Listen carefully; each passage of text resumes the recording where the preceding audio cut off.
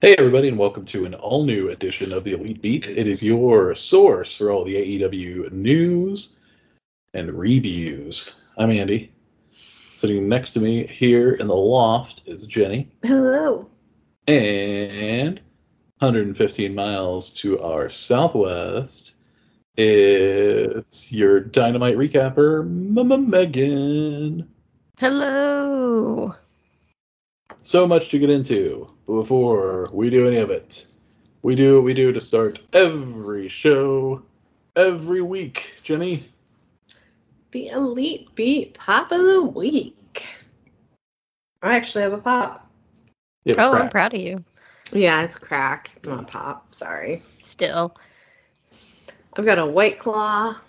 It's a tropical pomelo splash or something to that effect. Okay. You've got the fancy claws. Yeah, they have like more than one flavor in them. So, but yeah, I haven't had this one in a long time, but it's left over from last year, so we'll see how it tastes. Maybe. Oh, the effort, the look on your face, the effort that took. I think it was worth it. It was a very loud crack.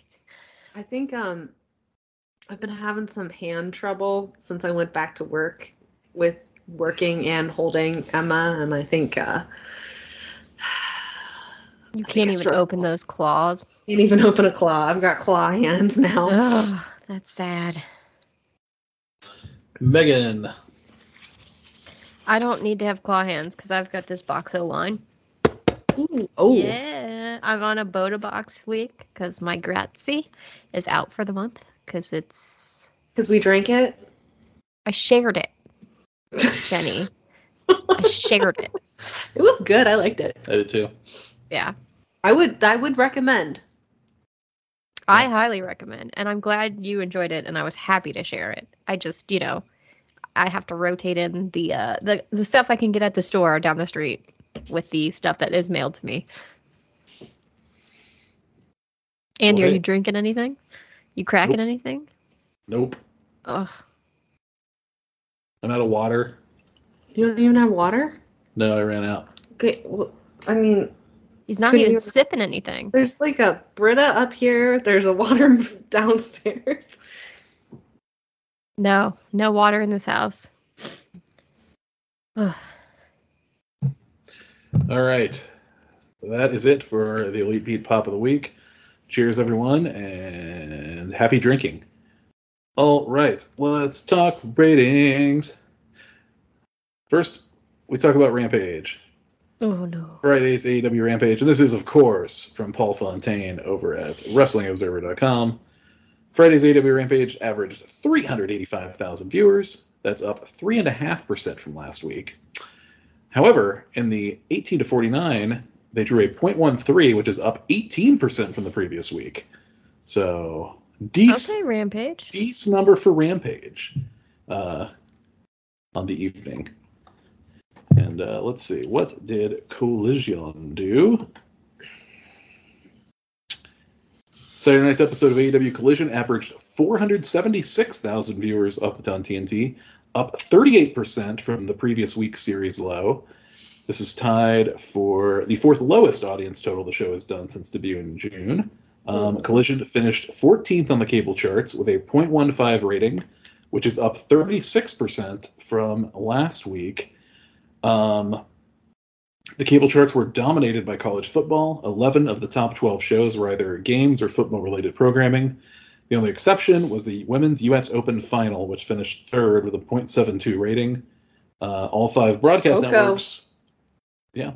All five broadcast networks were also airing college football. But despite that, the show rose.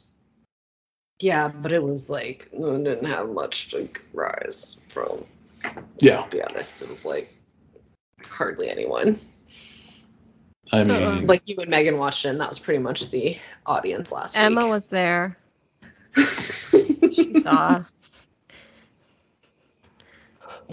And finally, Dynamite, last night's show, the show we're going to talk about later on tonight. Wednesday night's episode of AEW Dynamite averaged 888,000 viewers on TBS, almost the exact same as the 887 last week, and a .31 rating, which is also the same as they did last week. So pretty much even with last week. But I don't know. I think it's good that they held heading into. I think they are poised to do a good number for Grand Slam next week. Yeah, I'm glad they didn't drop.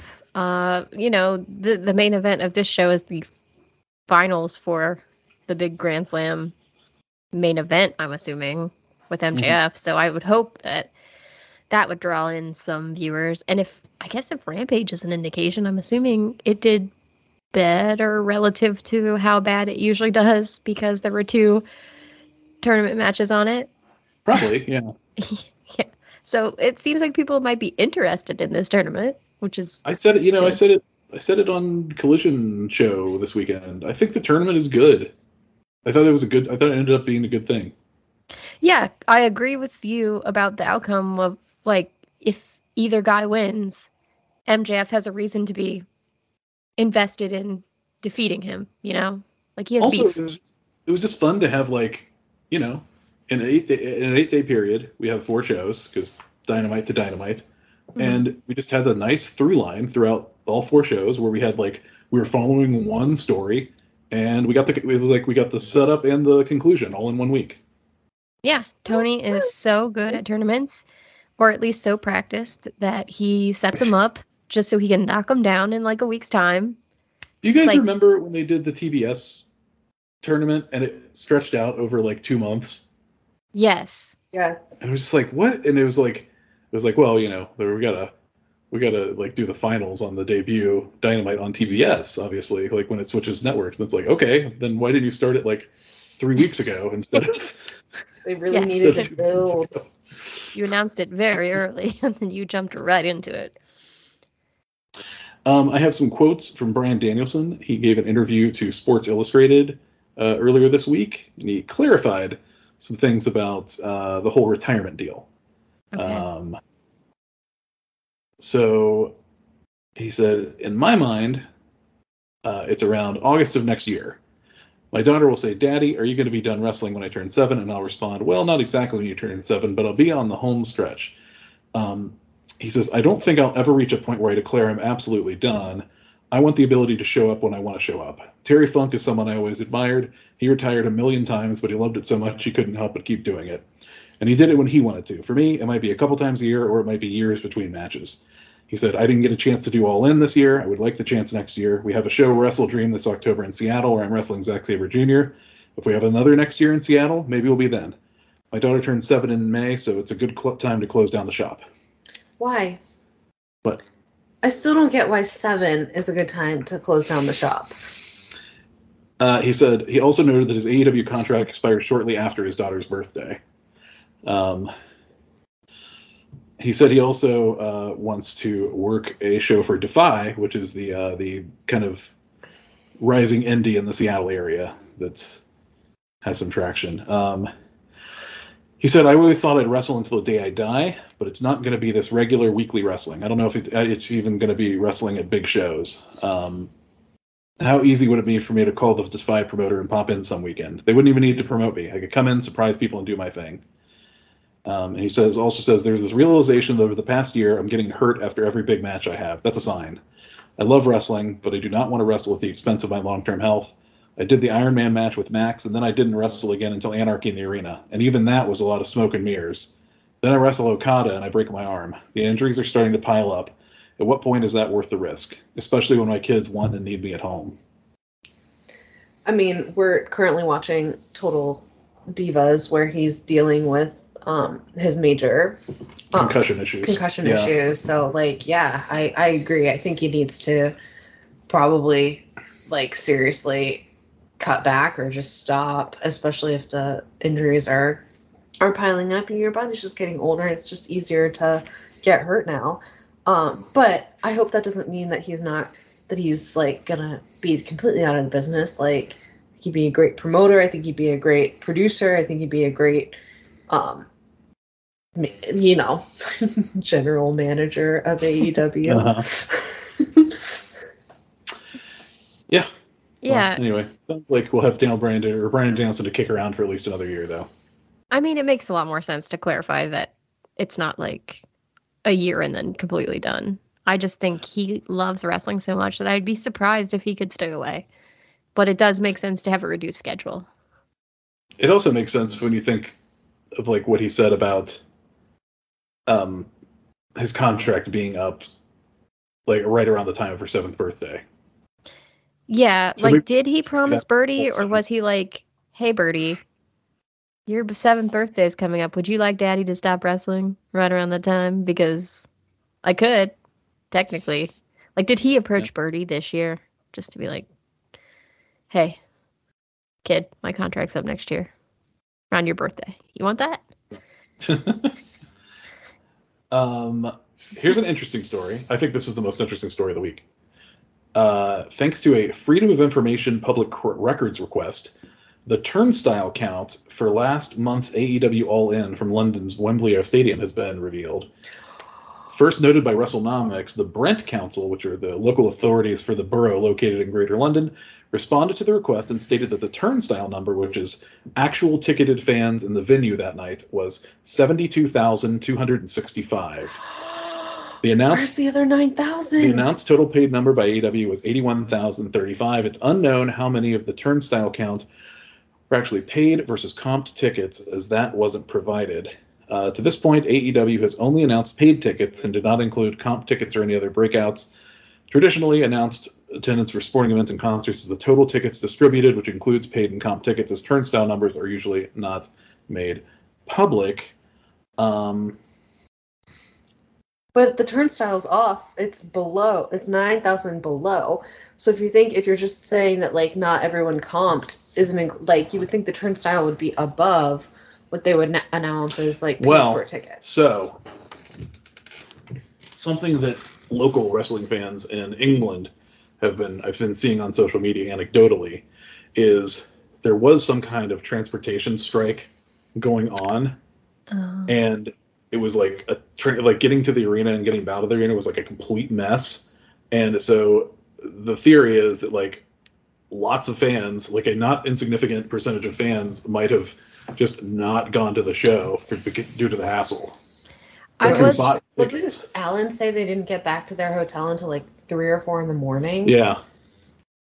Yeah, I was wondering if, like, you know, there is a certain amount of people that just probably buy tickets and then, you know, sickness or life stuff comes up. But 9,000 seems like a lot. But with the transportation factored in, I would be willing to whatever tickets purchased. Brandon Thurston on WrestleNomics had this quote in there. WrestleNomics was told by a source that a typical AEW event has a drop count, also known as a turnstile count, that is about 80 to 90% of the paid attendance or tickets distributed. In this case, 72,265 is 89% of 83,131. Yep. By that estimate, there were approximately 2,000 non-paid tickets distributed in addition to the announced paid number. So, I don't know, just thought it was interesting. I'm sure it will lead to very healthy discourse about who has the record for the most attended wrestling show. Oh my god. Pretty fun. Megan? Yeah. Did you notice that on Dynamite, they announced that on Rampage, the main event will be Chris Statlander versus Jade Cargill for the TBS Championship.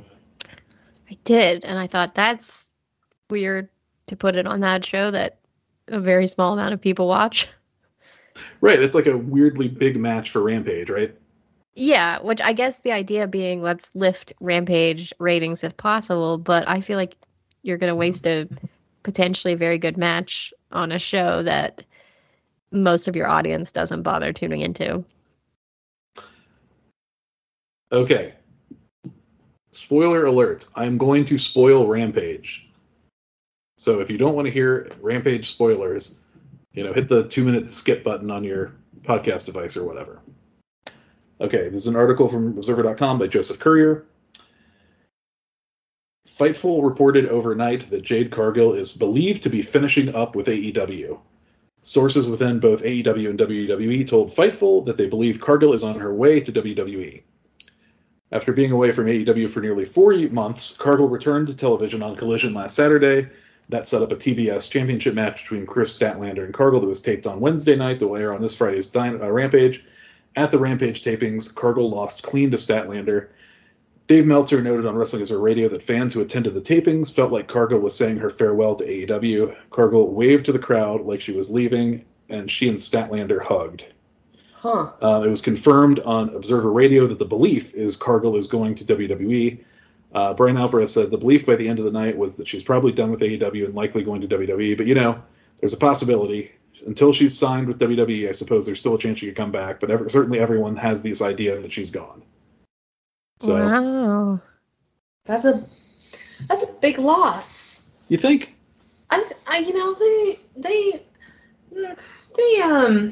They seem to really like Jade. Yeah, I like Jade.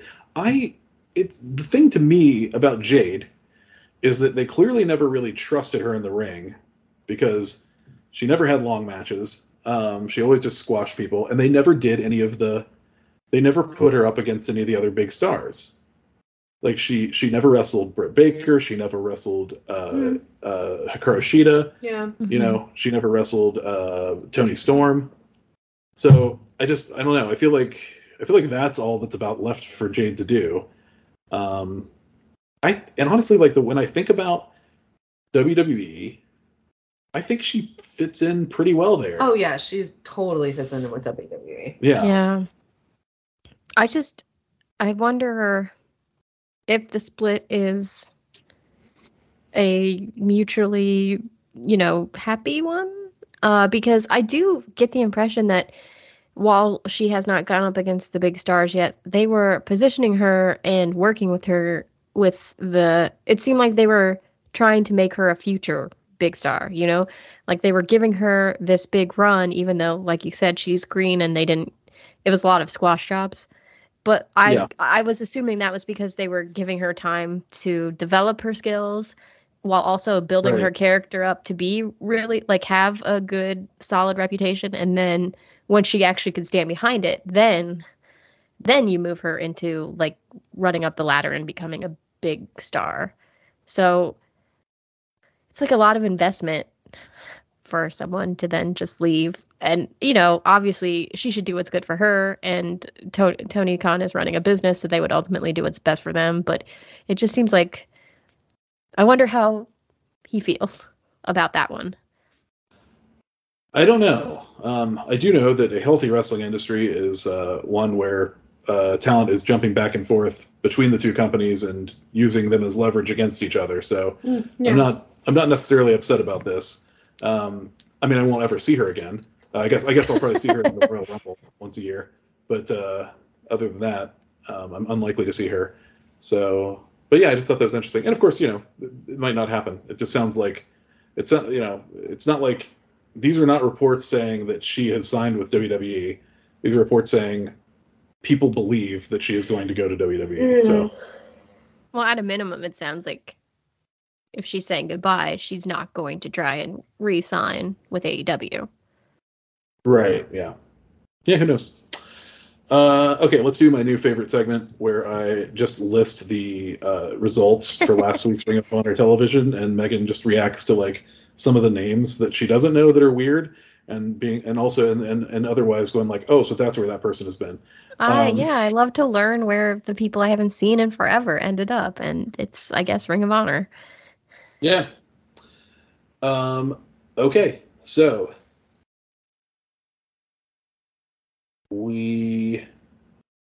First of all, can you tell me how many total matches? Yes. 5, 6, 7. Is this 8, Death Before Dishonor? 10, 11, no, 12, this is 12 just matches. No, this is the weekly television show. Mm. It has 12 matches on it. Do you have runtime? What? Do you have the runtime? No, I don't have the runtime. I don't think it was 55 minutes like last week. Okay, here we go. They did 55. They did 12 matches in 55 minutes last week. No, they did 7 matches in 55 minutes last week. Still, it's quite a clip, but How? Yeah, no, it is like it seems like it's paced like old Dark, or pandemic era Dark. Okay. Get in, get out. Let's do this. Like match. Okay, first match, ROH World's Women's Championship match. Athena defeated Allison Kay to retain her title. Tony Nese defeated Silas Young. Oh. The SAP and Helico and Serpentico defeated Adam Priest and Shaft. What? Shaft, like shaft without a T? Like. Yes. Okay. Willow Nightingale and Sky Blue defeated the Renegades, Charlotte and Robin. I like the Renegades. Okay. I think that's like a top tier for ROH women match, I guess, which is, I don't know what that says about that, but.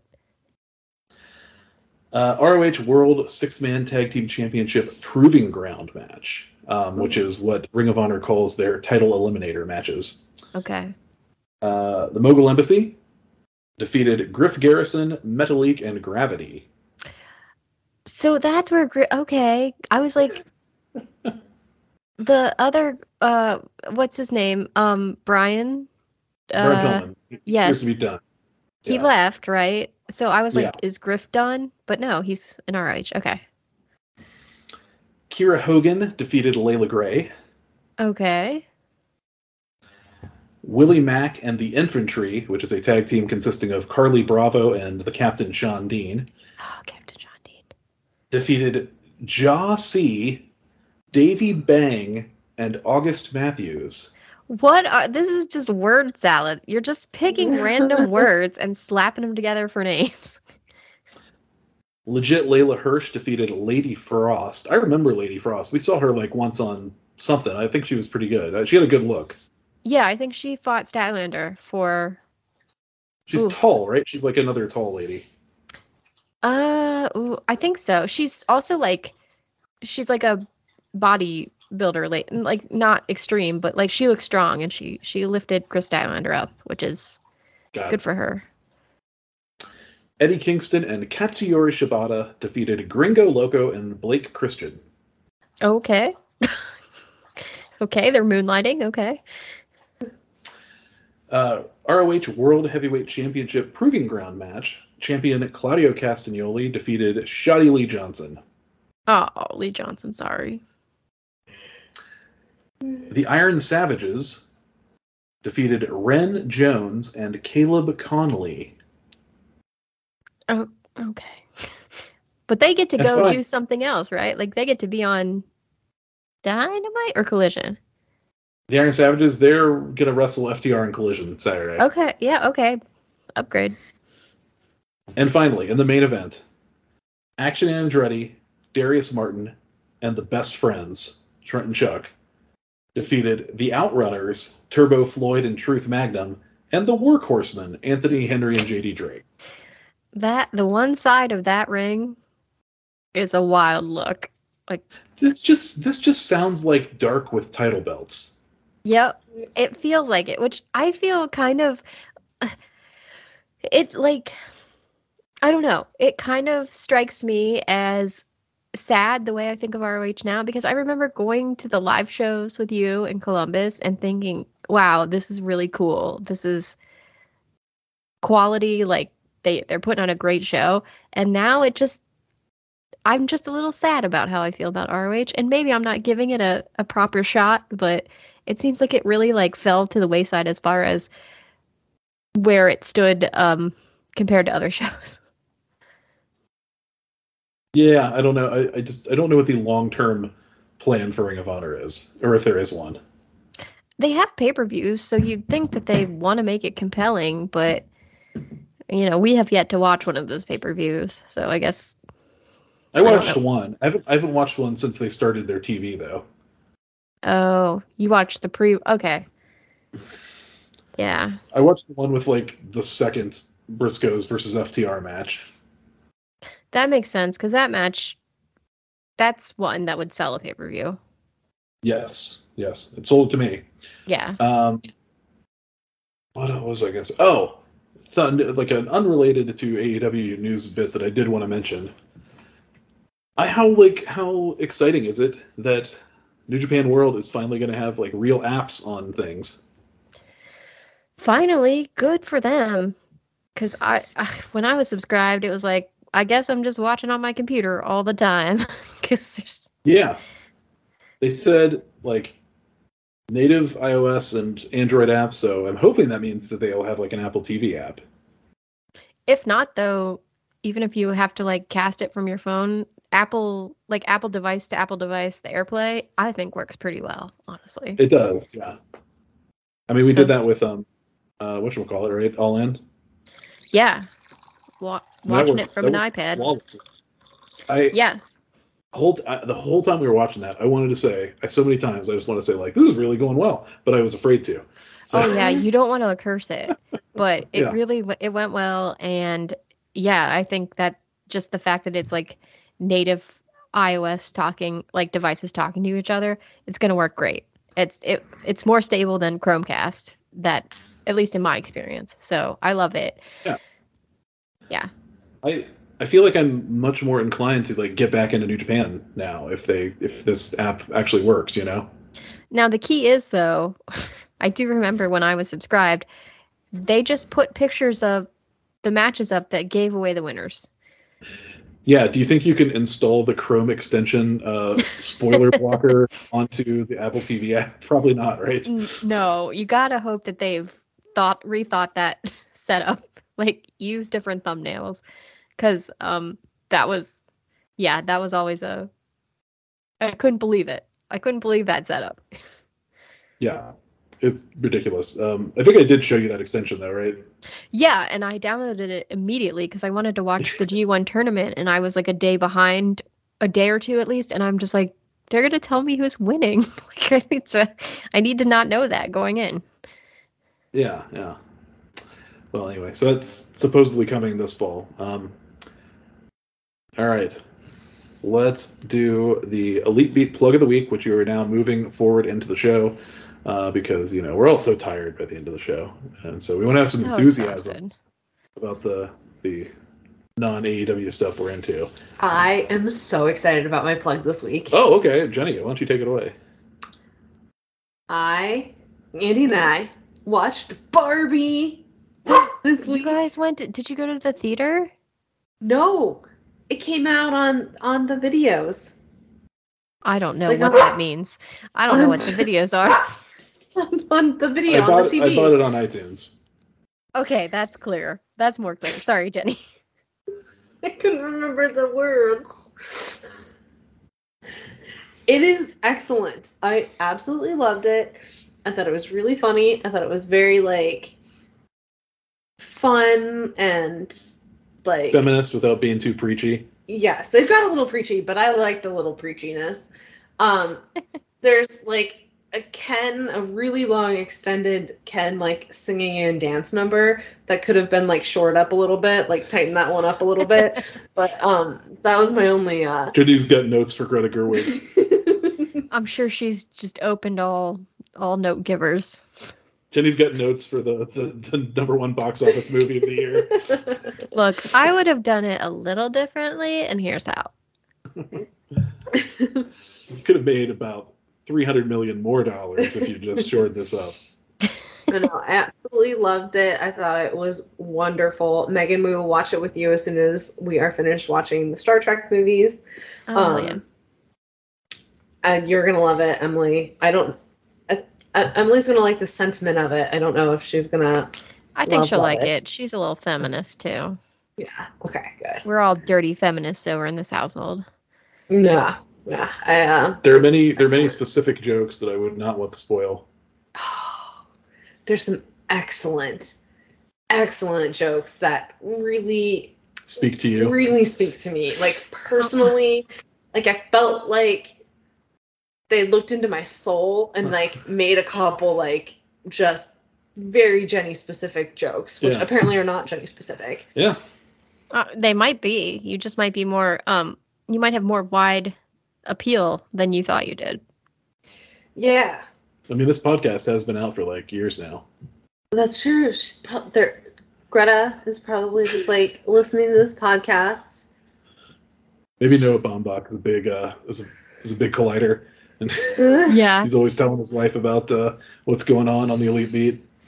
Hey, It's just at least excellent. at least you're not over there burning Barbie dolls and doing like 45-minute tirades about how masculinity is like there's a threat. You know, at least you're on the pro side. God damn it. Did they learn nothing from the movie?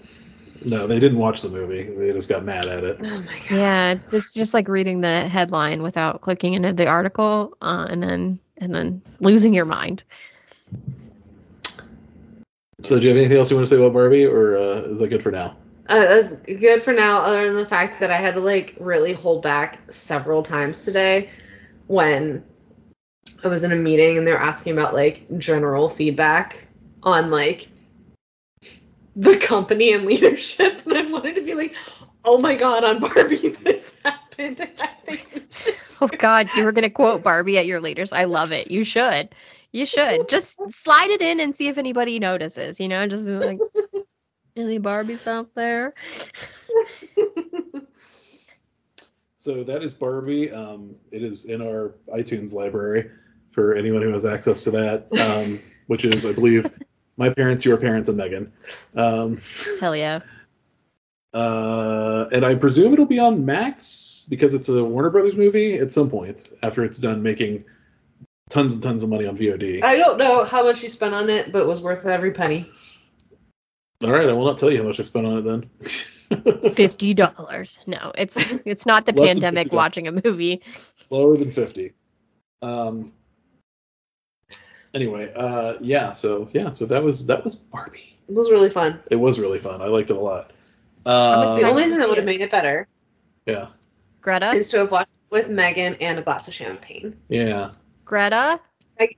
take that note. Send us champagne and somehow give me access. That would make the movie better.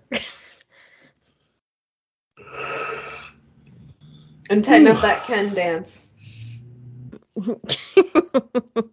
I'm excited. I've not had spoilers, and I've only sort of peripherally through memes like had, you know, any insight into it. So I'm excited. I think Margot Robbie is great, and I think Ryan Gosling has gotten a lot of praise, and I'm totally willing to believe that he's really good at being kind of a mindless Ken doll. No offense, Ryan. He's excellent in it as well. Yeah, super excited. But Margot is amazing, and I love her Birds of Prey as well. I like her a lot. I do too. I'm glad that she finally has a starring vehicle that was like a huge blockbuster hit, because that was something that she was kind of lacking. She was? Yeah, because Suicide Squad is like an ensemble, and Birds of Prey bombed. And But it's so good. I know. DC in general wasn't having a great run with their movies. So No. Yeah, but like that first Suicide Squad movie did really well, but again, like, Will Smith was, Will Smith was the lead of that movie because he was the biggest star at the time. I also I know he's got some issues now, what with the slap, but I thought he did brilliantly with that character, and he made it really entertaining in a way that I didn't expect. So between him and Margot, I was like, you guys are the stars here. I'm so glad we did our Will Smith day before that happened, because I would have felt a little weird about it. Mm-hmm. Probably not too weird, because I think he's still amazing, but it would have hit a little different. Yeah, he's problematic in a way that it's at least not like he had sexual assault issues or anything along those lines. Yes, you shouldn't slap Chris Rock, but in the hierarchy of bad things that actors have done, it's not as high as some other stuff. That is true. Yes, I think everything should be put into context, and not everything is the same level and degree of bad. Yeah, but I'm glad for Margot. Winding it back to Barbie. I loved Will in Suicide Squad. I loved her in Suicide Squad. Too bad it was not good. But the second one I thought was pretty fun. They just need a Zack Schneider cut of Suicide Squad to make it good, right? Yes, with a lot of ancient lamentations. So I finally got my complete story of film Blu-ray. So maybe that'll be my plug next week because I haven't got a chance to crack it open yet. But looking forward to maybe watching some of that this weekend. I will plug.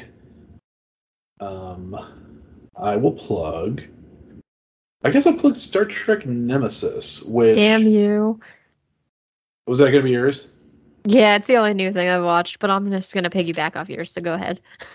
Okay. I mean, you've watched more TNG.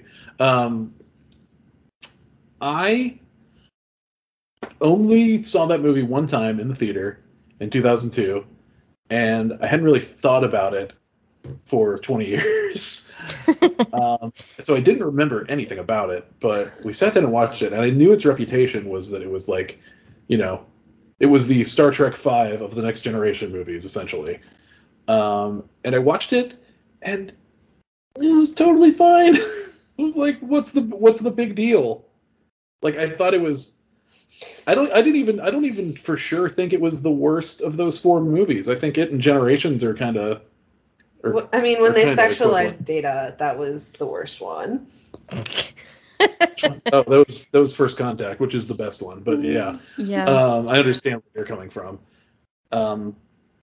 But yeah, I just like it wasn't amazing, but I had a fun time with it, and little baby Tom Hardy was like doing stuff.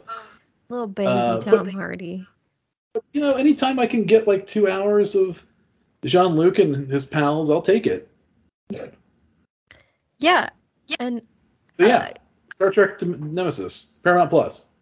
I am seconding that as my plug because I have never seen it, and I totally knew that it was critically panned and like supposed to be the worst one, mostly because I'm a Tom Hardy fan, and that was always like, remember when he was in that really bad movie? It's like, okay, but I thought it was totally fine.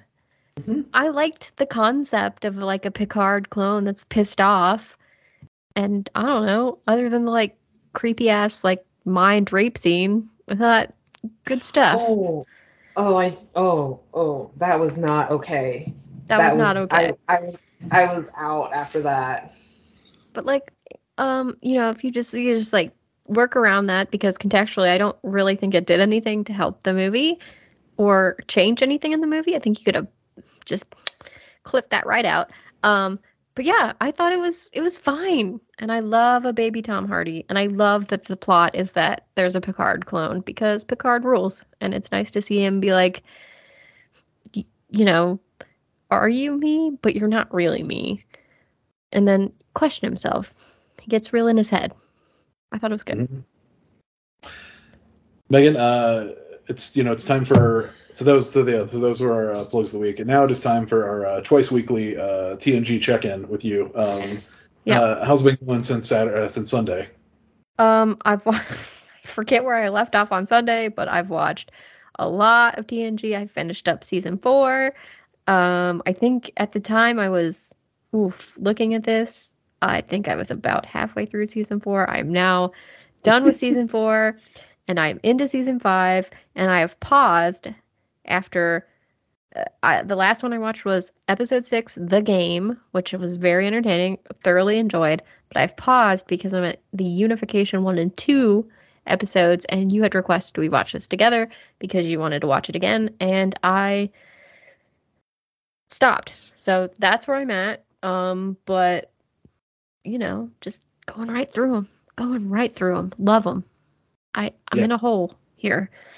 Yeah, you're in like a really good like era, like that kind of like those middle seasons are kind of, I think, considered the best. The quality has noticeably kicked up, and I think story-wise, they still have some wacky episodes like where it's a little more fun, but I think they are tackling like Cupid, which is so wild to me, but I still really liked it. But yeah, like, but I think they're tackling secret, like more like this is what Starfleet is about topics, and they're doing it better than they did in the first 2 seasons. So I'm into it. Really enjoying it.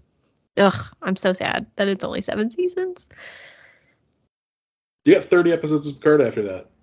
It's true. It's true. I'm keeping that in the back of my mind. So I'm just like, this is great. I love this space show from the 90s that I somehow missed. I think I was 5 in 1990, so I guess I missed it because what was I going to do? Watch this show I wouldn't have gotten?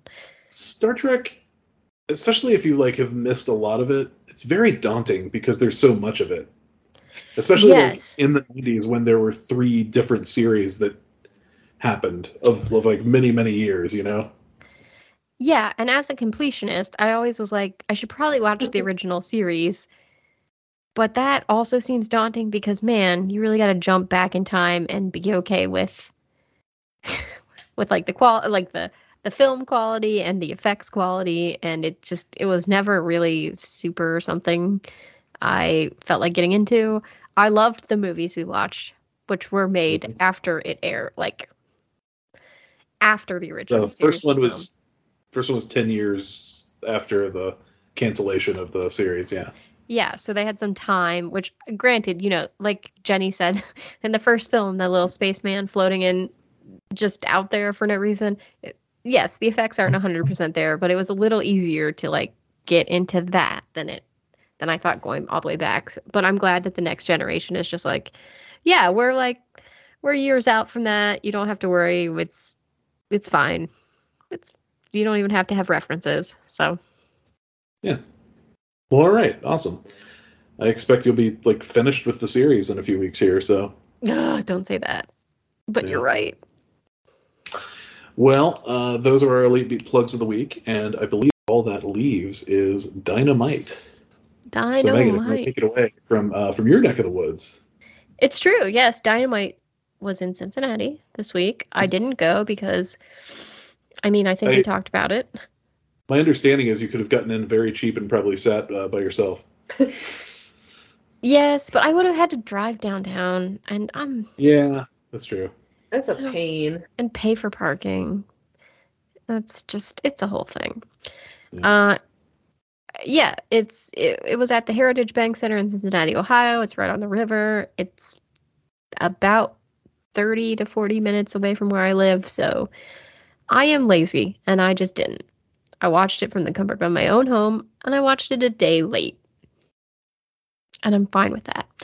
So, the show opens with the Jon Moxley versus Big Bill match for that international title that Moxley has got. And, man, these two hit each other very hard because I guess they can. Big Bill's real big, and Moxley is Jon Moxley, which also means, of course, he bled within minutes of starting this thing. But they just had like I would classify it as a big guy match, even though, you know, they're big but more tall than what? Than the classic big guy match. Moxley's just Midwestern. Yeah, he just has like I eat corn-based food a lot sort of body. Mm-hmm. And that's fine. But yeah, ultimately, Jon Moxley does get that big boy to tap out, which I thought was quite an accomplishment because Big Bill is supposed to be very scary, and he is, but Moxley is also still violent. And Moxley, obviously, being in his hometown, was not going to get booed, so he was pretty much the face in this one, despite the fact that he's pretty major heel elsewhere. Yeah. Match was good. I think I actually liked the Action Andretti match last week a little better though, and I'm very excited for Mox versus Phoenix next week. Oh yeah, Mox is going to be a good base for the Phoenix flying. Mm-hmm. I guess Moxley gets a TBS pass or TNT pass. I can't remember which show. TBS. Yeah. For his Zero Fucks shirt in his hometown. he's definitely worn that shirt before. And I remember at the time being like, can you do that? But I mean, I have to assume that somebody saw him and nobody said, hey, you should probably take that shirt off. How is he allowed to wear that on cable television? It's smaller font and it's kind of light, so maybe they're just like, oh well, we'll see how it goes. You're not saying the word, so it's fine. But yeah, I was surprised. Death Jitsu, 0 fucks. Mm-hmm. I guess the only other thing to note here is that, like, Starks is there because he has manager creds, obviously. I mean, he's no longer suspended, but he can. So he's leading Big Bill out. Bryan Danielson has to run out to prevent cheating from Ricky Starks. And then after the win, Starks and Big Bill, I think, start trying to beat Moxley up, but Claudio and Danielson are there. And Claudio gives Big Bill, like, the uppercut, which is supposed to be, like, a devastating move, and it doesn't really do anything. So I think there was something mistimed there. Okay, so it wasn't just to show how, like, dominant Big Bill was. It was. I think it was, but I think that, like, there was some hesitation afterwards, like, because I think he was supposed to then, like, rush and shove him off the Starks was supposed to pull Bill down. Oh yeah, because Claudio looked like he wanted to run, but he was like, I gotta wait. So. Yeah. But still, Big Bill doesn't lose any credibility here. He still is, like, a big scary guy, even though Moxley won. So Moxley retains the title. Big Bill, pretty mad, but what are you going to do? Lose to Moxley, apparently. I mean, he's not going to get that. If it weren't for the title, I would have been more willing to entertain the idea that maybe he was going to win, but I don't think Moxley's going to lose the internet title. Yeah, and not in Cincinnati. You'd have to hit him elsewhere. Yeah. So, after that, we go backstage where Renee is talking to Roderick Strong and the Kingdom. Roderick tonight is going to face Samoa Joe in the main event, and it's the Grand Slam Eliminator Tournament Finals. And so she's just asking him about that. Adam Cole interrupts, and he once again, like, just pleads to Roderick. Please don't do this. It's a horrible idea. I think you're going to get hurt. Joe could break your neck. And Roderick is like, thanks for finally caring about my neck health, but I'm going to do this anyway. So he's like, I'm going to beat Samoa Joe tonight, and then I'm going to go on to beat MJF for the championship, and you're going to see how great I am. Pretty petulant. He's delusional. This is my favorite version of Roderick Strong in a really long time. Just being a little, like, whiny boy. Remember, like, early ROH, like, Sinclair TV, Roderick Strong, where they did, like, skits of him just acting like a douchey frat boy with, like, drinking and with chicks on his arms and stuff. Mm-hmm. Yeah, I like that version too. So it's been like 11 years since I've liked the version of Roderick Strong this much. Oof. Sorry, Roderick. Strong, the one that was in the AEW reality show for a minute with Adam Cole, was that another? That's Kyle O'Reilly. Okay. I wonder. Trying to remember which of his friends. Mm-hmm. I wonder what Roderick Strong is like as a person. I mean, I feel like it's really rough when MJF is like, hey, you're just an average bland white guy. But I kind of wonder, like, is that what he is like in person? I mean, yes, like that is what he is, right? I mean, bland. That's quite a word to describe someone. I mean, so he might be one of those, like, secret charisma people who can't like convey it in the ring. Like, apparently Dean Malenko is a guy like that who's, like, really, really funny and personable backstage, but never really showed that in the ring. So maybe he's one of those guys. Because I enjoy Roderick Strong matches, because he's just like so technically proficient and has cool offense. But I've never emotionally connected to him as a wrestler. I feel like typically if you have charisma, it kind of oozes off of you. I don't know. I think there are people who like can't always turn it on. It's they have to be in like more relaxed settings to And then professional wrestling might not be. But he's really good at the wrestling part. Yeah, he's just not. It's when the microphone is handed to him. Yeah. And you need people who are really good at wrestling to be in wrestling, Yeah. Yeah. Yeah. Well, I am enjoying his run here where he's just delusional. But we will check back in with him in the main event where he takes on Joe. But yeah, he really believes he can win. The Kingdom guys are like, yes, you can win. We support you. So I don't know if they're also delusional or if they genuinely believe that, but they are there for him. They are massaging his neck and shoulders like good friends do, and wishing him the best. After that, in the ring, Tony Schiavone introduces Don Callis, most hated man alive. The crowd. He really didn't want to. You could tell. Yeah, Tony was like, so now Don Callis, like he hates that he's getting paid to do this. So Don comes out and he comes out with Takeshita. Don has some music now.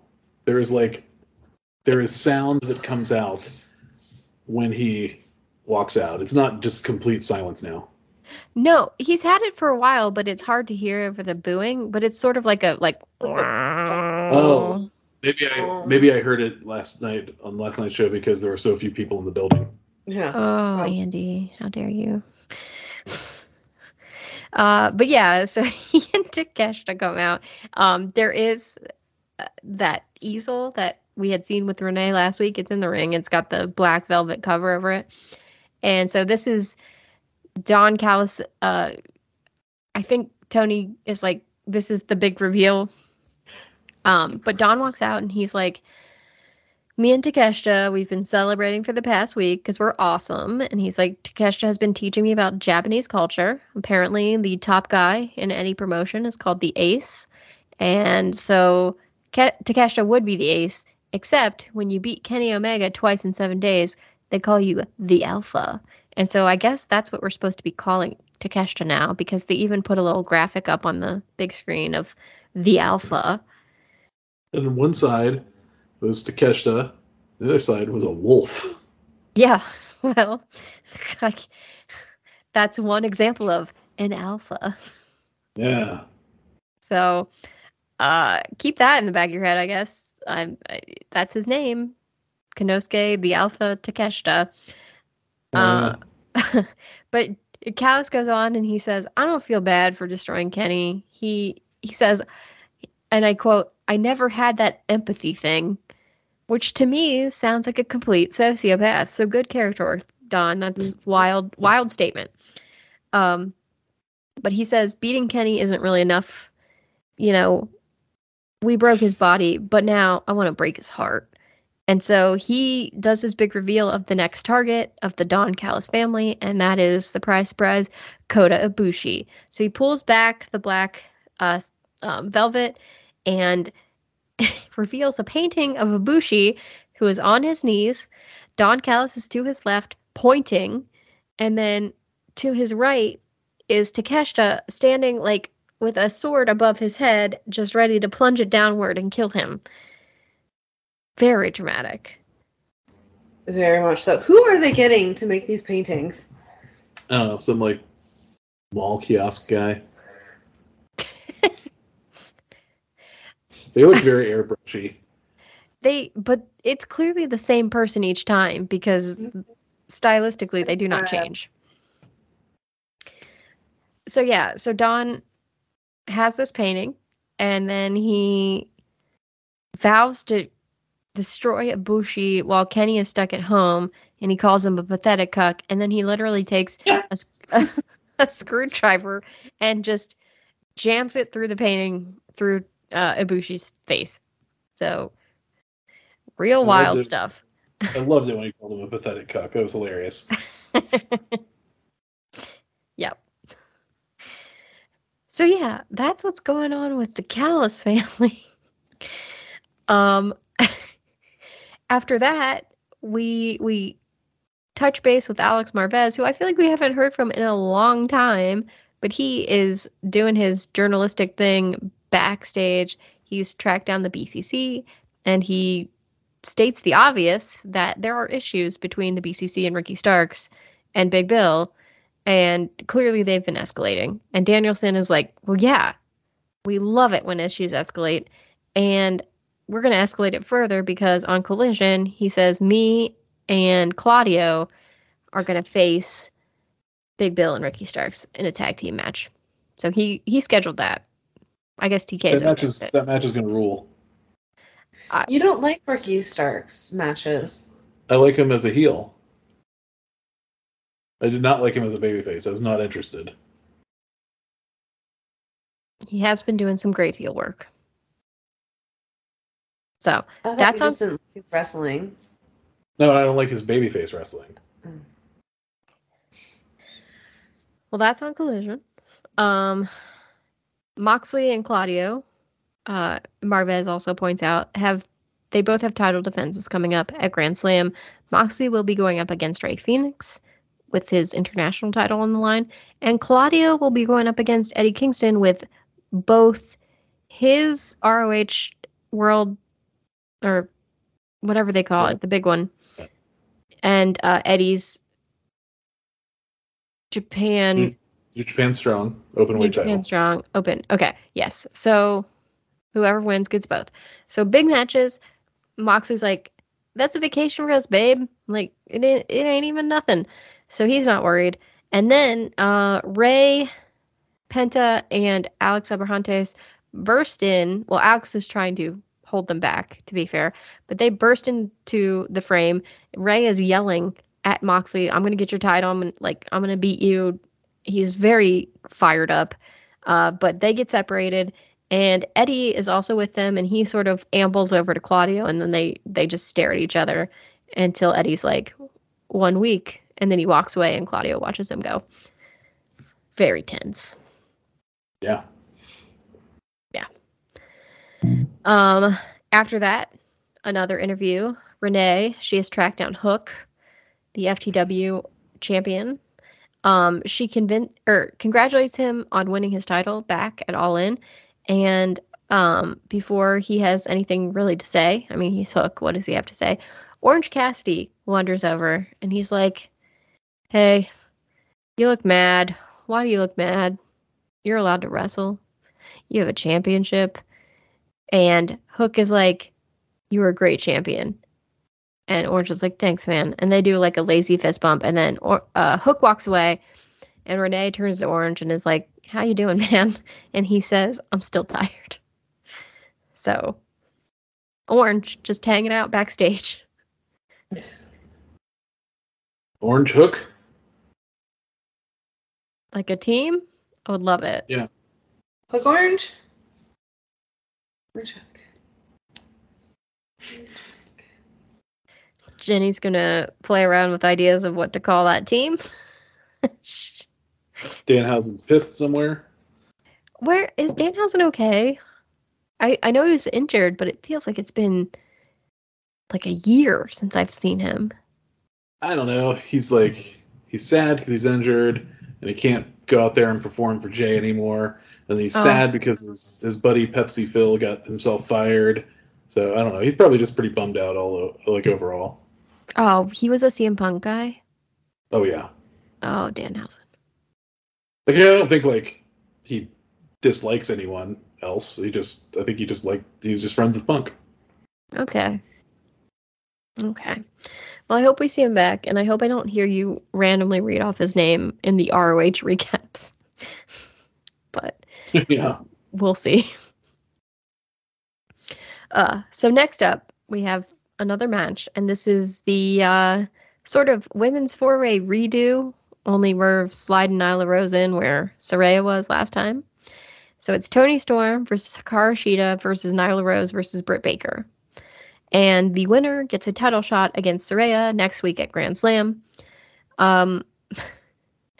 Toni is doing some really spot-on character work here. I love it. I love her new, just like, on another planet, Hollywood starlet thing. So, did you see all the signs? Like, there were like at least 3 shoe signs in the crowd. I don't think I saw them, but good for her for getting something over. Yeah, seriously, I think when you start to see like signs pop up like that for something, I think that is like, I think that's a good indicator of that something's working. Yeah, I mean, it takes efforts to make a sign. Yes, it does take effort. But I think that means you are engaging your audience. Yeah, Toni she's been doing great stuff, and she's really committed, and it's awesome. She starts out the match by just rolling out of the ring. She doesn't take her like her sheer robe off. She just leaves that on, and she just rolls out of the ring and let the others do their thing. And then when it's advantageous to her, she pops up and tries to fight. Shida and Britt have the ongoing sort of loose, tenuous alliance, but also they're like hurting each other on accident. Britt almost punches Shida, or no, Shida almost punches Britt, and then later on, Britt also, she sort of starts to like she's like, oh yeah, I gotta win here. So she sets up to super kick Shida, I think, but Shida turns and catches her in the act and is like, what's up? And then ultimately Shida and Britt's fighting leads to Britt getting rolled up for the pin because she was so concerned about dealing with Shida that she didn't see Toni Storm coming. And so Toni Storm, she's the winner, and she will be facing Saraya at Grand Slam. Right call. Feels like a big match, especially with the big Outcast storyline going on. And Toni's, I feel like Toni's peaking at the right time. Yeah, definitely supported by storylines, and Toni, awesome. Loving her right now. It feels soon to take the title off of Saraya because time-wise it's literally been less than a month. But you don't like. Sometimes the story is winning the title, right? It's not being the champion. It's just that you won the title. She won the title in London, in front of her family, had the big Queen entrance. I think that she had her moment, and I think you probably go with Toni, who's clearly the hotter character right now. I support that. I guess I wasn't sure because of how quickly that would be taking it off Saraya, but I mean, you make a good point. Thank you. You're welcome. So after that, we do hear from Saraya and Ruby Soho, who both are like, wow, Toni's lost her mind. And like Renee very is proud of baby girl though. Yeah, they're like, Saraya's like, proud of you, girl. And I think Ruby is like, like she just kind of shrugs, like, I don't know, sure. Jenny pointed out that they're all black now. Let's take away the green. Yep. Well, new configuration. So Saraya's like totally fine with Toni Storm being her challenger at Grand Slam. She says that a year ago things were different. Toni was the champion. She was coming in as the new kid. And since then, Toni has lost it all, including her mind. And this time around, Toni will not be walking with the championship. Saraya plans on keeping it. So we shall see if that's the case. But yeah, she seems confident. After that, we hear from Les Sex Gods. Jericho and Sammy, they come out to talk because they have a match against each other for the first time ever on Grand Slam because, they've been pretty tight. Jericho says, we've been together since the first ever episode of Dynamite, and I just want to remind everyone of our friendship. So he has put together a very uplifting video package with highlights of, their 4 years together. At the end of it, Sammy's like, "Oh, that's touching," and he sort of like very charmingly goes, "I have to confess, Chris, I still don't know the lyrics to Judas." And Chris is like, "That's okay. You also were always off key." So they kid. But Jericho's like, I remember those Sammy singing Jericho days in the Atlanta place during the pandemic. Mhm. oh, I think it was made worse because he was given a microphone, so you could really hear the fact that he couldn't come up with the lyrics. Or sing on key. That's true. That's true. But yeah, so it's like a nice moment between them, and Jericho, he says, "Sammy, I saw you in a match at NWA 70, and I was like, who is this kid?" And that's when I told Tony Khan he needed to sign you. And he says like, "Sammy, I wanted to bring you in so that I could work with you and help you grow." And he also says he's really proud of everything Sammy has accomplished in the last 4 years. And Sammy is like, I guess I should, like, normally in wrestling, I should be like, "Oh, I'm going to kick your ass." But I do want to thank you. And he thanks him for being an inspiration and changing his life. Sammy says that without Chris Jericho, there would be no AEW. And, it's all very heartwarming. But that Sammy does sort of like, he takes a beat and he says, "But really, I didn't come to AEW to be Chris Jericho's sidekick. I want to be like Jon Moxley and Bryan Danielson and even you, Jericho, but I can't do that if I'm stuck in your shadow." And Jericho, like, he takes that well. He says, "Yeah, I agree. Our match next week is one of the biggest ones of both our careers, and you do have to beat me to make it to the next level. So you better be the best version of yourself. And at the same time, I don't think you're ready."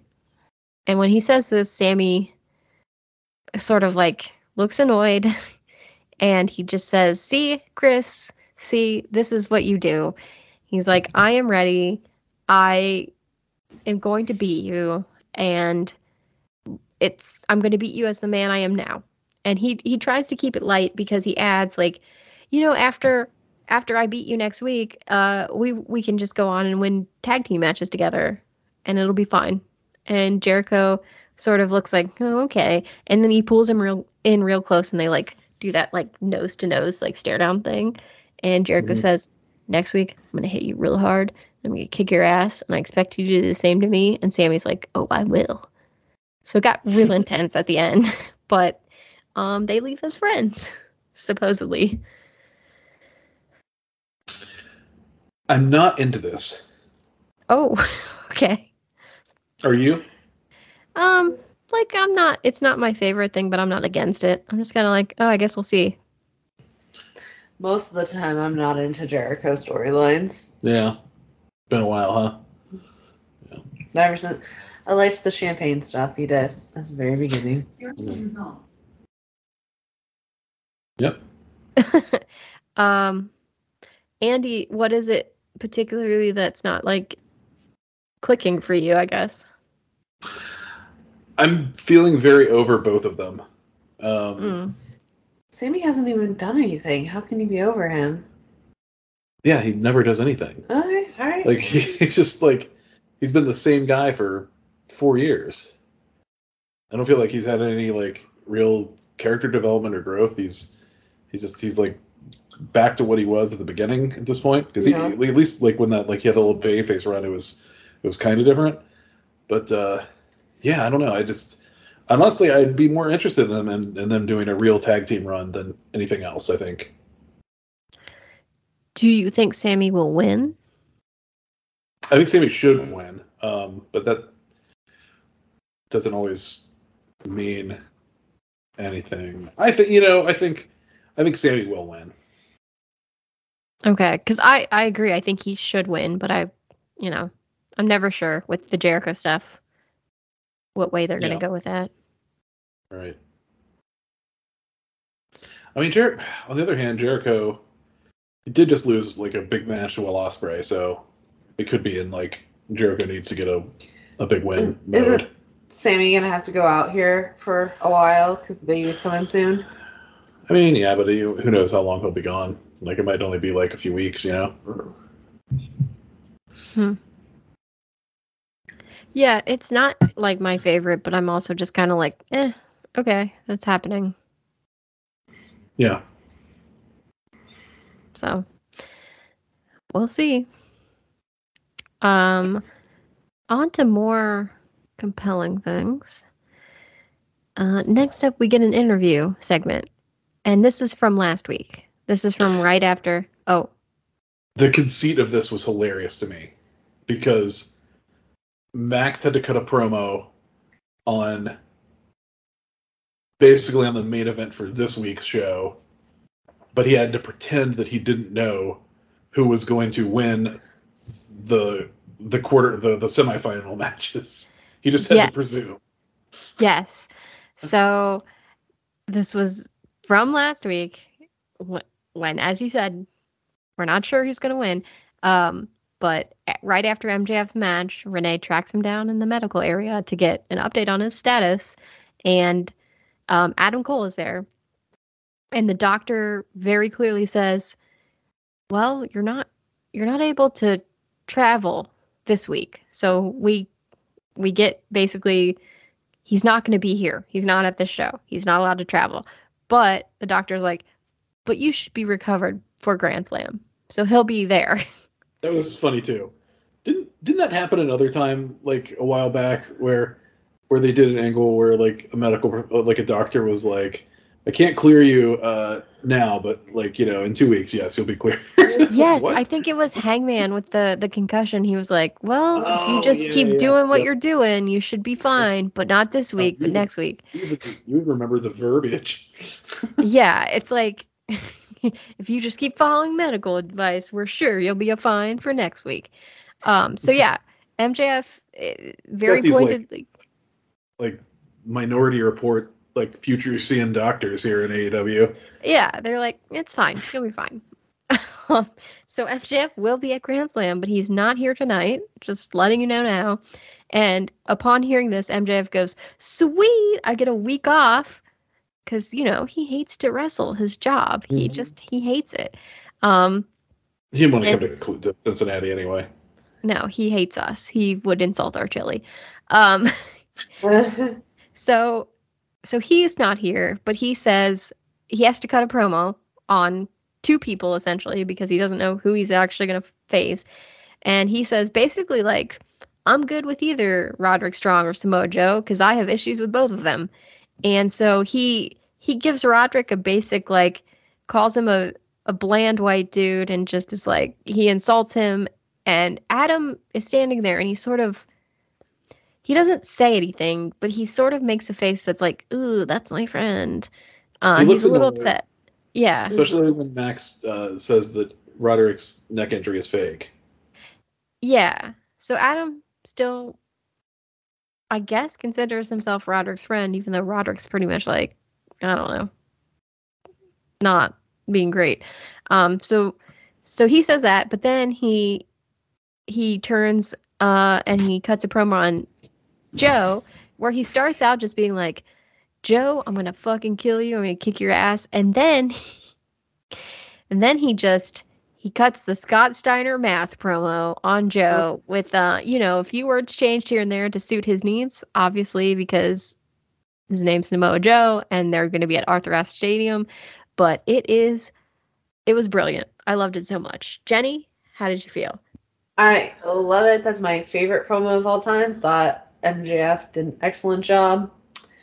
Love everything that is happening with this right now. And beyond loved the Scott Steiner promo. The crowd was hyped. The crowd knew exactly what was happening very quickly. Uh-huh. Yeah. My only note, much like Jenny noting Greta Gerwig on the Barbie plot, I was disappointed. There's one part in the Samoa Joe in the Scott Steiner promo where he means to say drastically, but he just says drastic. Like he says, like, your chances of winning drastic go down. And I've always thought that was so funny. And I wish Max had recreated that, but he actually says drastically instead. That's a fair note. That's my only note. Okay. It's a fair note. I just got really excited because I was like, what is happening? He's doing it. This is wild. This is our favorite thing collectively as a podcast. Oh, He did this. He did the whole thing. it was amazing. Yeah. And the math really works until a certain point. Which says a lot. Good job, Scott Steiner. Your chances are drastically reduced. So yeah, quite a fun time. We see where MJF is. We see where Adam is. Adam Cole. But speaking of Adams, jumping back to this timeline, the next match of the night is Brian Cage going up against Adam Page, Hangman Adam Page. This is, I guess, because Swerve has it out for Adam, and so he's sending the muscle of the Mogul Embassy to work him over. But it's also technically the third match between these two men, so that's a stat, I guess. But Adam ends up winning with a Deadeye. But it is quite a physical match. Brian Cage is a big man. Adam Page, kind of sneaky big. But they do, they have a match. It's fine. I don't know. You were not into it. I wasn't not into it. It just was like, okay. You didn't think it warranted the "this is awesome" chance? I mean, there were "this is awesome" chants. I think my favorite part was when Hangman does a 619 on Brian Cage, and he sort of gets caught in the ropes. He does the move, but then he sort of hangs there for a minute, and he recovers, and then he looks at the audience and he laughs and he goes, "Never done that one before." I'm just like, oh, Hangman, you wacky. Apparently the out of WWE canon name for that move is the area code shot. Oh, okay. Sorry. That's what Excalibur and Taz both called it. Okay, the area code shot. But yeah, Adam's just like, whoops. So that was fun. But yeah, I don't know. It was a fine match. It was the first. I mean, it didn't annoy me as much until it happened the second time, but it was the first of two matches in a row where music played and a babyface got distracted. Yes, it's true. Swerve did show up, and his music hit, and Adam was like, "What?" And then Brian Cage tried to pin him. It did not work. But Swerve stood there for the rest of the match, very judgily, on the stage. So after Adam wins, Swerve is just kind of stand there, and Adam gets a mic, and he basically calls out Swerve for sending Cage out to fight him instead of just doing the dirty work himself. And Swerve is like, you know what? I'm dictating when we're going to do this thing, and it's not tonight. You and I, Wrestle Dream, October 1st.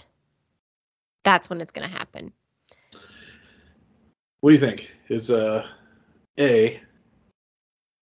Swerve going to win because the first match of the feud and they're in his hometown, and B, is Hangman going to work at least subtle heel? Ooh, I could see Swerve winning because it is his hometown, and he's not a pushover heel. I don't know about the Hangman heel thing. I guess he's going to get booed regardless. Well, then I guess he'd have to. He didn't have to, but he could have fun with it. He might as well. Why not? If you're getting booed, you might as well just lean into it.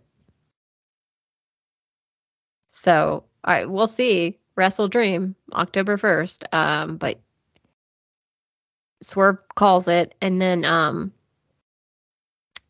Adam is distracted. Nana and Cage attack him, And then Swerve's music hits, and Prince Nana, like Brian Cage is like attacking Hangman, and Prince Nana just kind of diverts to dancing. He just sort of like looks at the camera and is just like doing his like really aggressive like swerve when I ride, like sort of like doing the steering wheel. I don't know. It's a really good dance, and he's really gonna get over doing that. Yeah, it's if he's bananas. not already.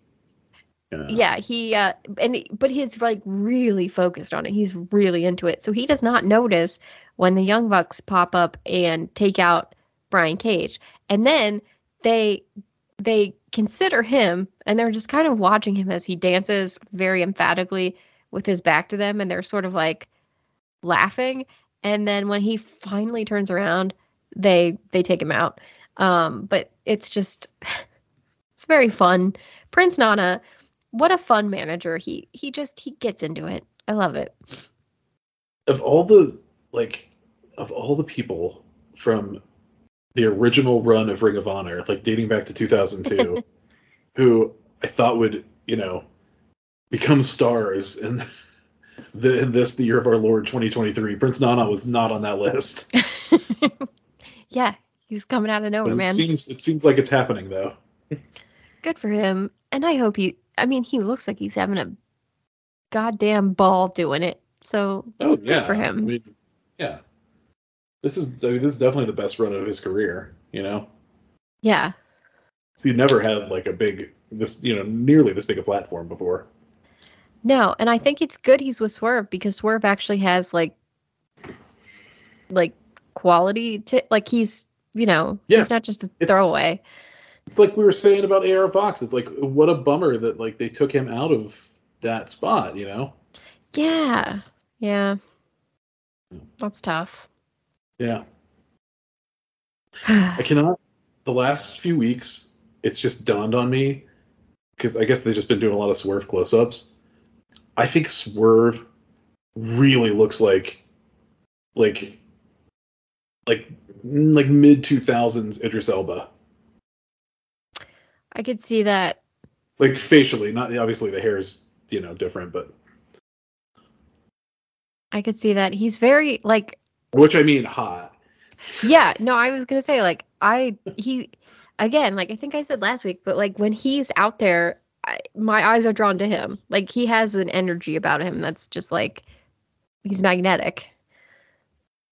So I think he's gonna win the world title at some point. I think he should. He's really good. Yeah. There are a lot of people in this company I think should win the world title at some point, though, so they're probably not all going to get it. But you just start cycling them through. Come on. I mean, it's tough because it's on Max right now, and he's, him. It's going to be hard to take it off him, but. Oh, man. I don't know. Right now, I think it lifts right off. I think you could do all this Berchacho stuff, which I enjoy, to the side at this point. Yeah, but would his motivation, like, if the belt was taken away from him, would his character, do you think he would let it go? That's the thing. At All In, he was ready to let it go. He was saying, he told Adam that the friendship meant more to them than the title at the end of the match. That's true. So I think we're already like, we've crossed that line. Okay. Yeah. Okay. Yeah. Well, that's exciting to think about. Because I do think, you're right. Like, a lot of people deserve it. But trying to work through that with storylines and stuff obviously takes time. Yeah. So. I think they should get it in order of age. So. Yeah, so that they don't age out. Yes, I think Samoa Joe should win it next Wednesday, and then he should drop it to Bryan Danielson, and then Hangman should get another run, and then Swerve. Okay. I think that's the right order. In theory, yes. Like, in theory, you could do that all in, like, a year. Yeah. So. Oof, all right. Well, we'll leave that as speculation. But so it has to be Swerve beats Danielson, and then Page beats Swerve. That's good. That works better anyway. Oh, yeah. So hey, here you go. Okay, here's my grand plan for the next year. Swerve beats Hangman at Wrestle Dream. Okay. And then all these other dominoes fall. Like Joe, in the meantime, Joe's already beat Max. Mm-hmm. Then get Danielson beats Joe at some show. Then Swerve gets the title and has a long heel reign. And then finally, Adam Page, the hero of AEW, finally comes back and gets his second world title reign. There you go. I could see that because, this is the year of Danielson as well. So he's going for everything he wants. I could see him being like, I want that title. I don't care who has it. I just want it. I really think Bryan Danielson should be AEW champion before he retires. Oh my God. Yes. That's yes. Yeah. Okay. I'm liking this more and more. By the way, the Young Bucks, as I cut you off, the Young Bucks super kicked Prince Nana. Oh, yeah. I mean, it's sad after the dancing because, he was having a great time. Yeah. But anyway, okay. After that, after all that happens, we go back to Renee. She's talking to Daniel Garcia. She asks him about this whole Sammy Jericho thing, and Daniel gets upset because he's like, don't you want to talk about my stuff? Like, I'm tired of talking about Sammy and Jericho. I'm tired of talking about people who are not me. Like, talk about She's me. Like, what is your stuff, Daniel? like what are you talking about? Well, luckily he doesn't have to answer because Don Callis is here. He slides on into screen and he says, "You're right, Daniel. When you're friends with Chris Jericho, it's always all about him. What a burden."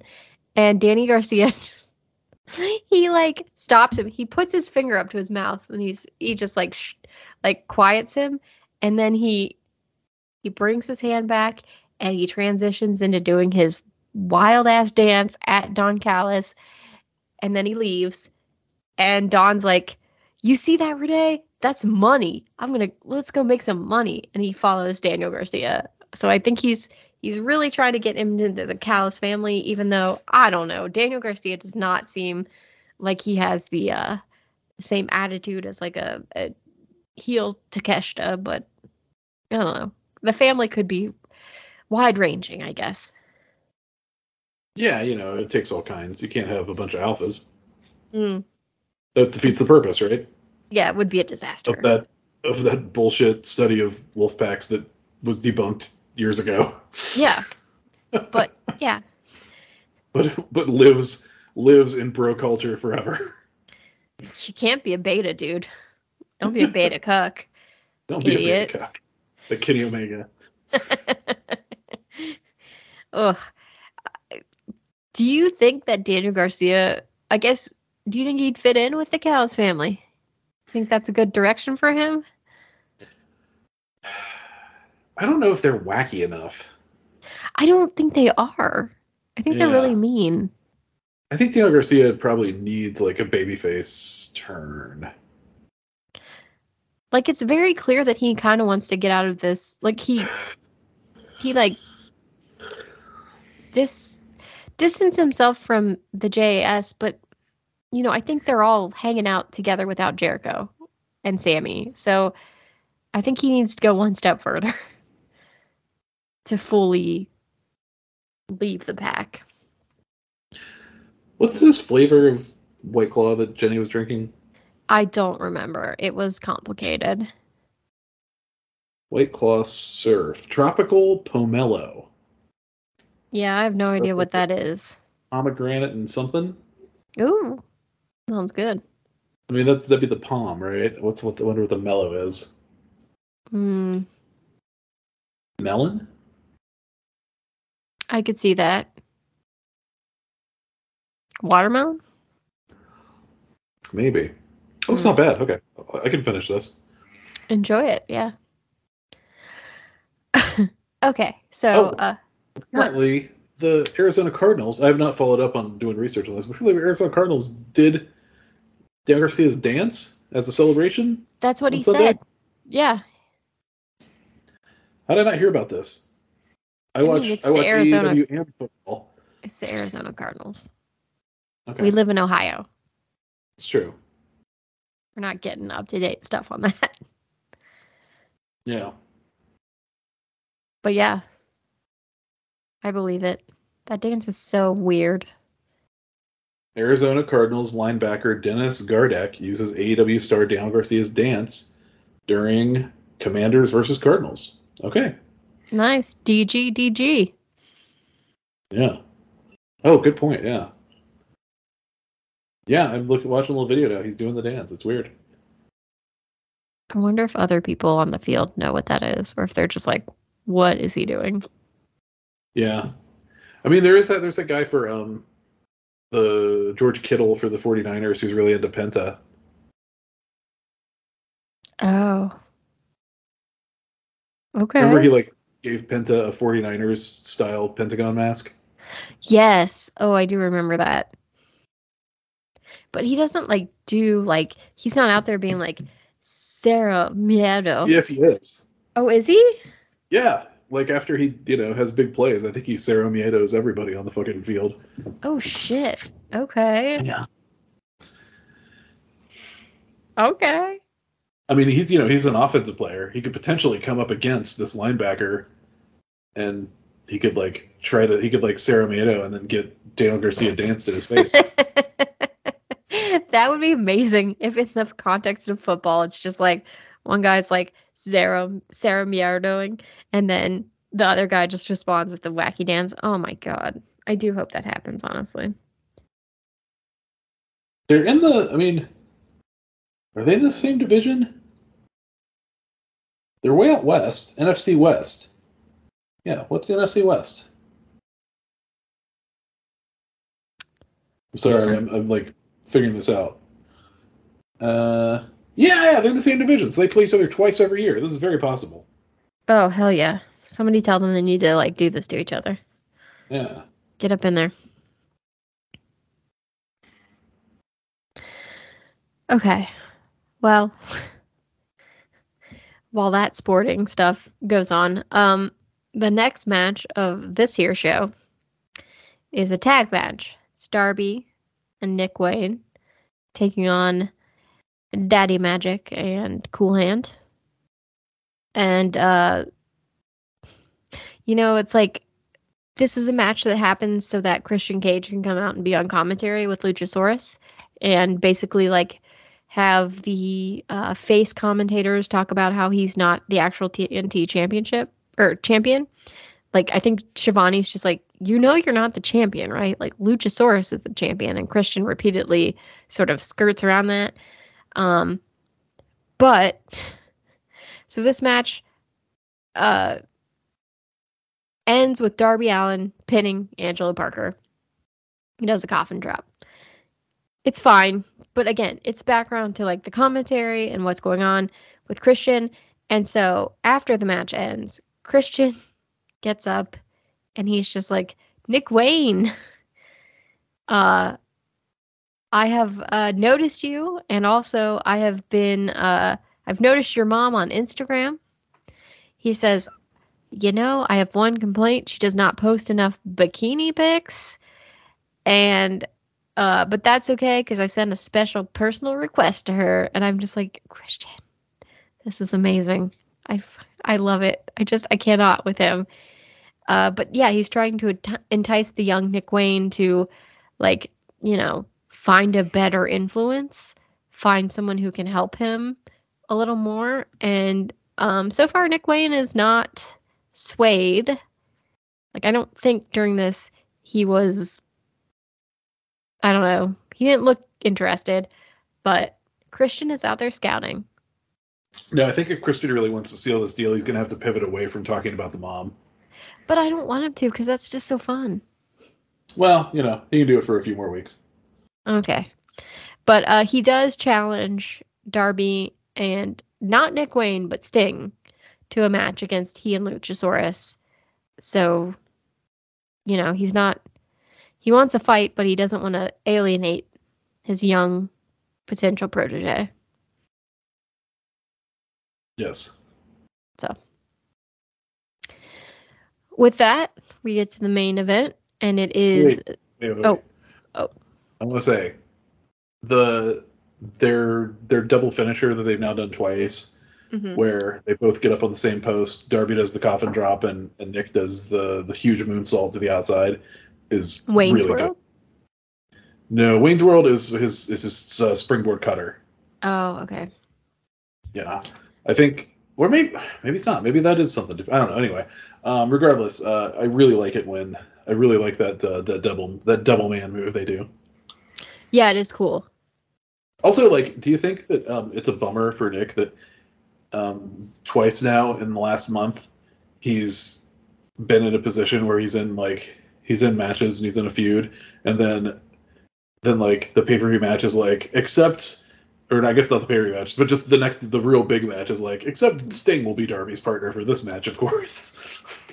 I mean, yes. You were definitely the junior partner in this unacknowledged trio. Yeah, I'm sure it's very annoying, but at the same time, it makes sense from, like, they're not having him win a lot. I think he only got one win so far. They're very much treating him like a new guy to the company, and I think, as you've said many times, like, that's the right move because you don't want to shove him down the crowd's throat. So in some ways, it's like, this is the positioning of your character. Don't worry, Nick Wayne. We're going to deliver on you later. But right now, it doesn't make sense for you to be in a pay-per-view match. We're in a big Grand Slam match. Yeah, I'm sure it's not fun to hear, but they are booking him stronger than I had expected this early on. Because if you remember, when he had his first match against Swerve and he lost, I was like, good, he shouldn't win for a long time because he's a fucking child. yes, and people will resent him. But I think it's going along pretty well, and I think the smart thing is that he's just always with Darby. Yeah, so it makes sense if he's not the one winning the match or if he's the one getting pinned. I mean, that makes sense. Yeah, I think the only pin he got is in that the tag against AR Fox, where which was the catalyst for AR Fox getting kicked out of the embassy anyway. Yeah, he didn't get the job done. He got beat by a child. So, don't worry, Nick Wayne. When Christian adopts you, you're going to have plenty of time, plenty of airtime, all that. So, we'll see. But yeah, from there, we go to the main event, and it is the Grand Slam Eliminator final. And so we've got Samoa Joe taking on Roderick Strong. Neck strong, neck health, be mindful. But this match is, I thought, very good because they are really going for it. But Roderick, as much as he wanted to win the match and get to MJF, he does not do it. Joe gets him in the, what is it? The clutch? Coquina clutch. And he is choking him, and Roderick has to tap out because he's going to die. So Joe wins. Joe is going on to face MJF, and Roderick is not happy about it. Yeah, I bet not. I did not see this, unfortunately. You didn't watch it? I watched Dynamite today, and it was just, we kept having to pause for various things, and we gave Emma her last bottle at 8:00, and we record the show at 8:30 now, and so I had to turn the TV off for that last feeding so she would actually fall asleep, and we were up to the video package recapping the tournament, basically. Oh, okay. Well, yeah. It was a good match. It was a thing. Yeah. They wrestled a lot of times. Well, Joe did a lot of his, like, I'm big and strong sort of moves, but Roderick did end up getting him up for, like, something that the announce team was very, like, whoa, he did it. Can't believe that. So it wasn't one-sided necessarily. It's just Roderick had to tap out. Joe won, and then the Kingdom immediately were like, are you okay? And they go in to like help Roddy. But Joe is just like, all right, well, I'm doing this. So he gets on the mic after he wins and he says, MJF, I'm coming for you. I'm going to win. I'm going to take everything from you. Like everything. And so he walks away, and then medics come out to help Roderick Strong. They put him on a stretcher. The Kingdom is there with him. Adam Cole comes out and is like very concerned, but the Kingdom guys are like, stay back, you non-friend. Meanwhile, Roderick is laying there being like, Adam. Like, it's just want to shake him. He's just like, Adam. Like that tone. And it's like, shut up, you whiny boy. But Adam's trying to get to him. The Kingdom are like, no, you can't. You're mean. He hates you. So they take him away. And they're doing the thing where they take the stretcher on the side of the ramp. So they're going out that way. And Adam runs up the ramp because the Kingdom guys are like, stay back. So he's trying to like sort of get around that. And then all of a sudden, out of nowhere, Joe comes out and he just grabs Adam and he chokes him out to the point. Nice. Yeah, Adam goes unconscious. Like, he doesn't tap because it's not a match, but he chokes him out, and then Joe gets on the mic and he's like, MJF, I said I'd take everything, and I'm taking everything. And so I was just like, oh, when he said that, I thought, like, are you going to steal his girlfriend? But it turns out he was going to steal his boyfriend and kill him. So I'm assuming MJF's going to be pissed about this, but Joe was like, what up, bitch? And honestly, I thought it was a pretty cool ending. Sounds cool. Man, this is like, you know what I'm saying? Like, this is the best version of Roderick Strong in a long time. This is the best version of Samoa Joe in a long time, too. This Joe we've had right now, like, since the last few weeks, has been phenomenal. Yes. And just to cap it off, Joe said, I'm going to take everything from you, kid. Everything. Like, he's called him a kid again, which is also great. It's great. I do not think Joe is going to beat Max at Arthur Ashe Stadium. In Max's home. Yeah. I know it's not his hometown, but it's, because they're between Queens and Long Island, obviously, but close enough. And Max probably is going to choke him out because he promised to do that. But I do think it would be cool if Samoa Joe won the title. I do too. Especially after you outlined the whole, like, age progression of it. Like, let's just kick that off right now. Definitely something that's realistic and is going to happen. Ugh. Don't discount yourself. I mean, realistically, I do think, if nothing else, Danielson is going to be like, I want that title. He should. I've got a year. I want that title. Yeah. So, and he should win it from heel. Yeah. He shouldn't win it from Max. Or, again, just trying to shoehorn it in. Or Joe. No, I'm saying he should win it from Joe, a heel, not Max, a babyface. Oh, yeah. Okay. Yeah. Oh, I love your timeline. Thank you. So that is Dynamite, and I think the really key thing about these last two shows is, and we talked about it last week, everything seems really, really focused on building up to their big events in a way that was not happening for All In and All Out.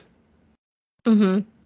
Like, I'm really jazzed up to see friggin' Grand Slam next week, and I also we also already know like a few matches for Wrestle Dream. So I mean, I think they're doing a good job right now. I do too. And I am hyped. Like Wrestle Dream as a concept, I'm very interested in because it's, I don't know, like I think that Danielson Zack Sabre Jr. match is going to be freaking like amazing. And now we've got Swerve and Hangman, so I'm kind of curious like where they're going with that direction wise, as far as like that show, but also Grand Slam. They're treating it very, very much like a big important show, which I think is fun. Yes. Yeah, it's like a really good card already, and like I think it's already a better card on paper than All Out was.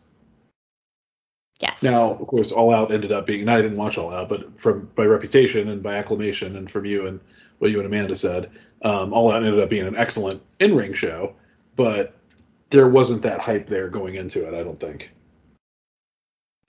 Yeah. And again, because it was such a short, like, build-up. Yeah. And I'm really into Zack Sabre Jr. versus Bryan. I'm really into Swerve versus Hangman. And I'm intrigued by it. They haven't officially announced it for Seattle, but I'm assuming that Ibushi versus Takeshita is also for that show. Oh yeah, I would assume. I mean, he's their next target. Yeah. And Seattle's a pretty easy flight from Tokyo. Sure. Did Ibushi bother going back? I mean, he was just on the. I mean, it was a few weeks ago. I'm sure he's back in Japan. I mean, I don't know. Let's look at his Instagram. Does he post fairly frequently? I don't know. I'm going to assume that this is the real Kota Ibushi. Maybe I shouldn't. Where is the real Kota Ibushi's Instagram? I mean, if he's on X, it's up in the air. But yeah, Instagram, they should have a little check that actually you can't buy it. 11,000 followers. Does that sound possible? Sure. Yeah. Okay, if this is really Kota Ibushi, then I can't. Okay, either he doesn't. Okay, he hasn't posted since 2019. If this is really Kota Ibushi. Oh yikes! Okay, yeah, that's not helpful. Yeah. Well, okay, I don't know if he's back in Japan or not, but I would assume he is. He might be more of a Twitter guy. Again, sorry, X, but X gonna give it to you. That's how you sell that stupid platform. Yeah. All right. Hey, let's wrap this up here, okay? We already did plug of the week because it goes earlier in the show now, so Jenny can get her precious sleep. What a loser, needing sleep. Yeah. So we're gonna go. Thank you for listening. We'll be back Sunday to talk about Collision because we're real colliders over here. Hell yeah. For Jenny and for Megan, I'm Andy, and this has been the Elite Beat. Elite Beat. Elite Beat.